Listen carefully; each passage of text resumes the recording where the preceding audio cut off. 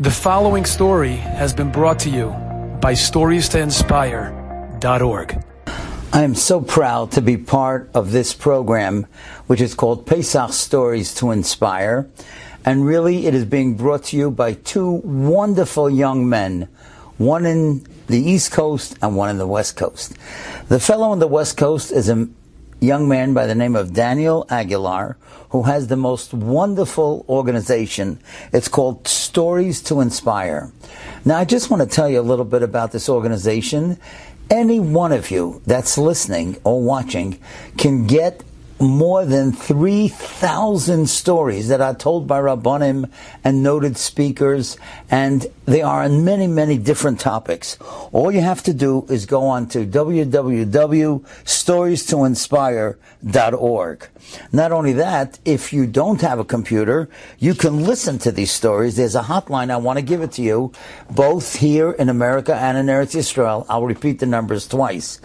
The New York number is 718-400-7145, 718-400-7145. And in Eretz Yisrael, it's 072-327-5206. Again, 072-327-5206. You can get stories on any topic, and they have an index. It's very easy to follow, whether you want on Chesed, on Tefillah, on Torah, on Yerushalayim, on Hashgacha Pratis, anything that you could imagine. Daniel has done a fabulous job of putting it together, and he's always adding new stories. Go on it. You'll be inspired. The second gentleman is a man here on the East Coast. His name is Nesanel Epstein. Now, this is being dedicated, L'Zecha Nishmas, his wonderful grandfather, who I knew personally. His name was Dr. Howard Feintach, a tremendous Bal Tefillah, so involved in the Nusach HaTefillah and in the Perish HaTefillah. He was a Gewaldige Bal Stoka, and in Lashon Kodesh, of course, his name was Eliezer Moshe ben Aaron Yosef. Now, Nesanel Epstein is known as the Talis Man.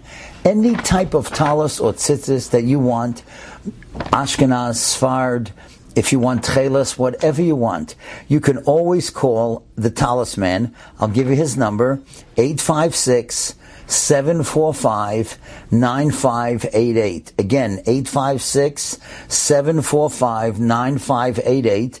And you can also go online, www.thetalisman.com. And Nesanel will come to your school, will come to your shul, will talk to you about all the aspects of talis and tcheles and tzitzis. He's a remarkable young man. Both of these, Hashem should bench them, both Daniel and Nesanel, for all the avodas hakodesh that they are doing and how they are helping the tzibur in so many, many different ways. So now let's get to the three stories. These three stories are all Pesach stories, and they have inspired me every time that I've told them, and they inspire those that hear them. Let me tell you the first one. It shows fabulous sensitivity of a great tzaddik that we all certainly heard of, and I had the schus to meet numerous times. His name was Rab Shlomo Zalman Auerbach. Over 500,000 people came to his levaya many years ago. He was the brother-in-law of Rab Shalom Shvadron, and that's how I got to know him. Now, Rab Shlomo Zalman had a nephew called Michal, and a few days before Yontif, he said to his nephew, Michal, I want you to come to my home right after Biur Chometz. And Michal was surprised because, in Eretz Yisrael, they have only 1 day Yontif. It's not like us that have 2 days Yontif. So everything evolves around that first day Yontif. And Erev Yontif is a busy time. But if the Gadol Hador, his uncle, asked him to come dafka right after Biur Chometz, he knew he had to be there. So, of course, he burned his chametz and then he ran to see what his great uncle wanted. And he was surprised because on the table by Rab Shlomo Zalman were 10 envelopes. They were all sealed and they were all named and addressed. And they had names and addresses on each one of them. And Rav Shlomo Zalman said, Michal, I need you to deliver these Erev Yontif. Go right now and deliver them as soon as possible. Now, Michal is a tremendous asken, and he had raised a tremendous amount of money for many of the Nitzrachim in Yerushalayim. And when he quickly glanced at the names on the envelopes, he knew some of those names because he had brought them tzedakah before, and he has raised money for some of these on the end. And he was surprised. He said, "Uncle," or however he called him, he said, "Some of these people, I know that they already have money. Nobody's going out to buy matzah and wine Erev Yontif." And Rav Shlomo Zalman didn't answer. He just said, "Michal, please do what I tell you, and go and deliver these envelopes." Well, of course, as I said, Michal was very busy. So he went very quickly to house number 1, house number 2, house number 3. He didn't stick around to see what was in the envelopes. He just had to deliver them. But the 5th guy opened the envelope right as soon as he got it. Right as soon as he knew that it was from Rav Shlomo Zalman. And Michal took a look at it. What was in the envelope, he couldn't believe it. It was tickets to the Gan HaChayot, which is the biblical zoo, which is in Yerushalayim.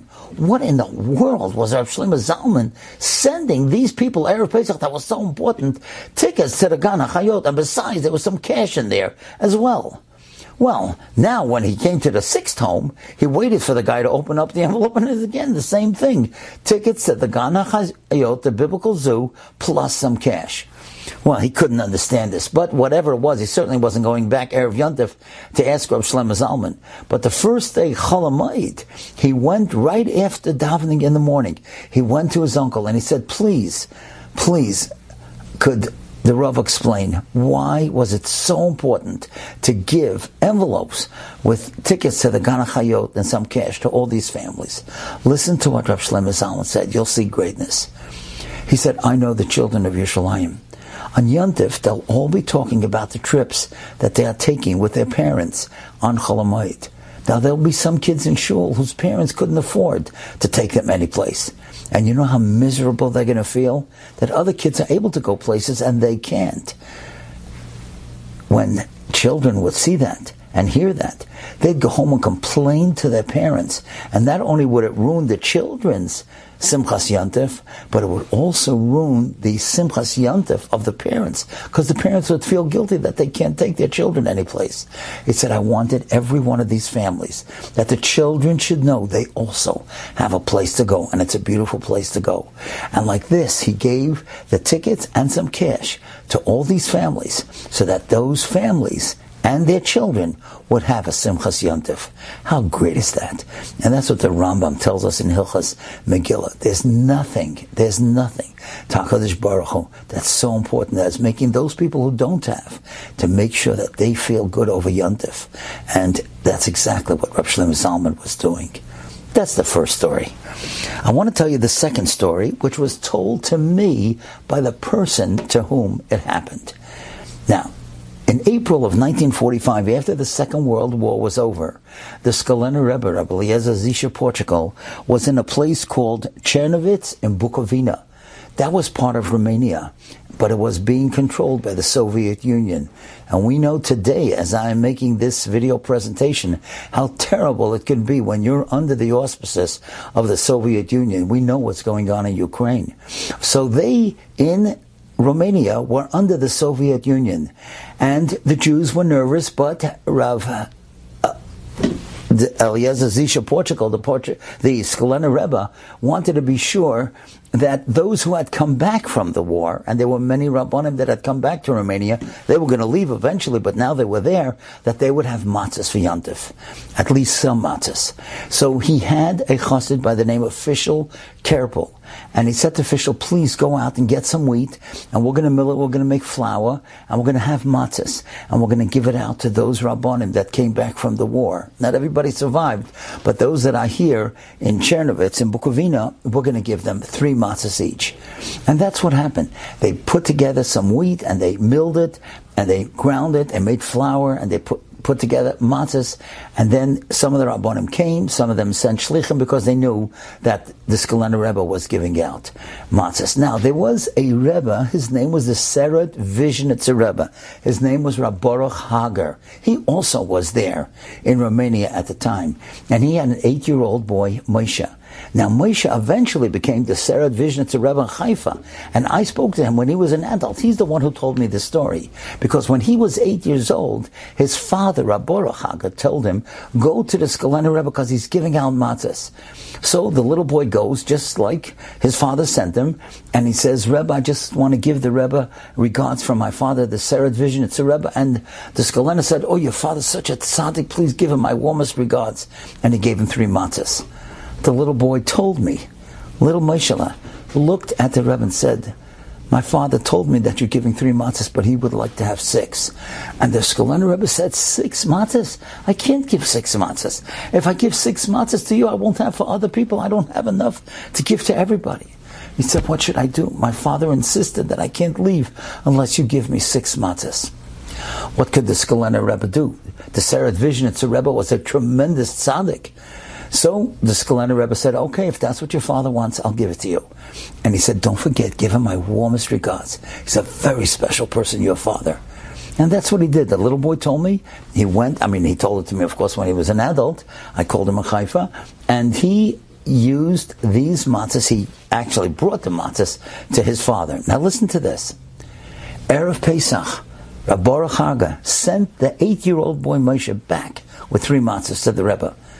It's Erev Yontif. He comes into the Skulener Rebbe's house, and he says, my father said I should give you these 3 matzahs. What do you mean? You're making a joke? I told you in the beginning that I couldn't give you the 6 matzahs. I wouldn't have enough for everybody. And you took 6. Your father said he wanted 6. And now you're giving me back 3? What is the meaning of this? Listen to what the little boy said to the Rebbe in the name of his father. He said, my father knew, and he said to me, that there's no question, because you, the Skulener Rebbe, are such a tzaddik, that you would give out the best matzahs to everyone, and you wouldn't have perfect matzahs for yourself. And my father knew that you would give him perfect matzahs. So he took 3 extra matzahs and saved it just right before Pesach to bring it back to you, so you would have the perfect matzahs that you were giving to others. And you know something, what's so great about that is because the Skulener Rebbe was thinking about everybody else, and the Sered Vizhnitzer Rebbe was thinking about him. That's greatness. Those are Gedolim. They don't think only about themselves, they're thinking about others. The third story I want to tell you happened right here in this house where I am making this. I'm making this video presentation in my living room, and this happened right in the other room, right here in the dining room. It happened more than 20 years ago. We were sitting at the Seder table. I was leading the Seder with my children and some of my grandchildren. And at that time, I had a 4-year-old grandson. Today, Baruch Hashem, he's married with 2 little kids himself. But this story goes back, like I say, more than 20 years. It's a little boy, Avram Zelig Pfeiffer. And just as we're about to say Vehisha Omda, and that's a very happy time of the Seder. Everybody picks up the case of wine and we sing together. And my little grandson comes over to me. You know, he couldn't follow the whole Seder, so he's running from room to room. And he comes in and he says, Zaidi, can I sit on your lap? Well, any of you out there that will be Zaidis or Bubbies, when your grandchild asks you, can I sit on your lap? You know you're going to say yes, right? So I picked up the case with my right hand, because I'm a righty, and I picked up my little boy, my grandson, on my left lap, and we began singing Vehisha Omda. And as we began singing, I looked at the words, and somehow the words struck me as they had never struck me before. And suddenly, tears came to my eyes, and I started crying. And everybody's looking at me. What is he crying about? This is such a happy time of the Seder. And I'll tell you why I was crying. Because I said these words. Not only one nation is trying to get rid of us, in every generation they're trying to get rid of us. And I was thinking, isn't it enough? We lost 6 million in the war, right? And we lost over 30,000 soldiers already in Eretz Yisrael. When does it end? It never stops. And that's what the Baal HaGad is telling us.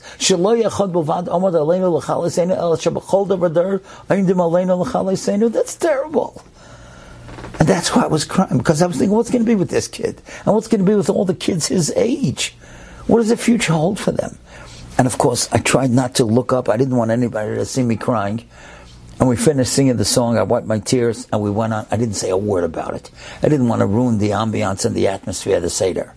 But after the Seder, I took out every single Haggadah that I had. And I had to find somebody that says something that would give me some consolation.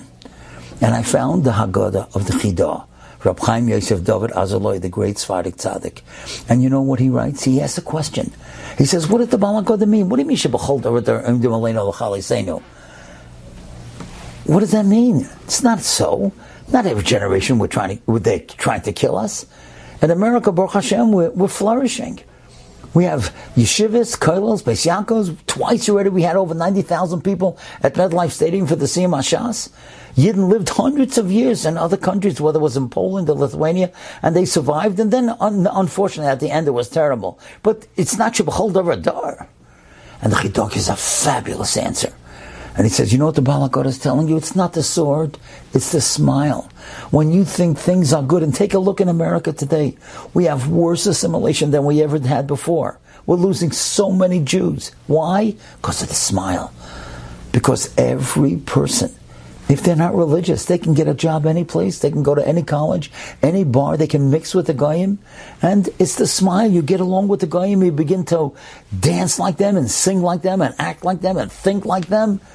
And that's what the Baal HaGodah is telling us. B'chol davar, be careful. Tell your children, be careful. It's not only the sword, it's the smile. When you feel so comfortable with the Goyim, in the same neighborhood, in the same planes, in the same trains, and same elevators, you have to be careful. That's what the Baal HaGodah is telling us. I felt much better. The threat I felt, at least we're aware of it. We can be aware of it and be careful.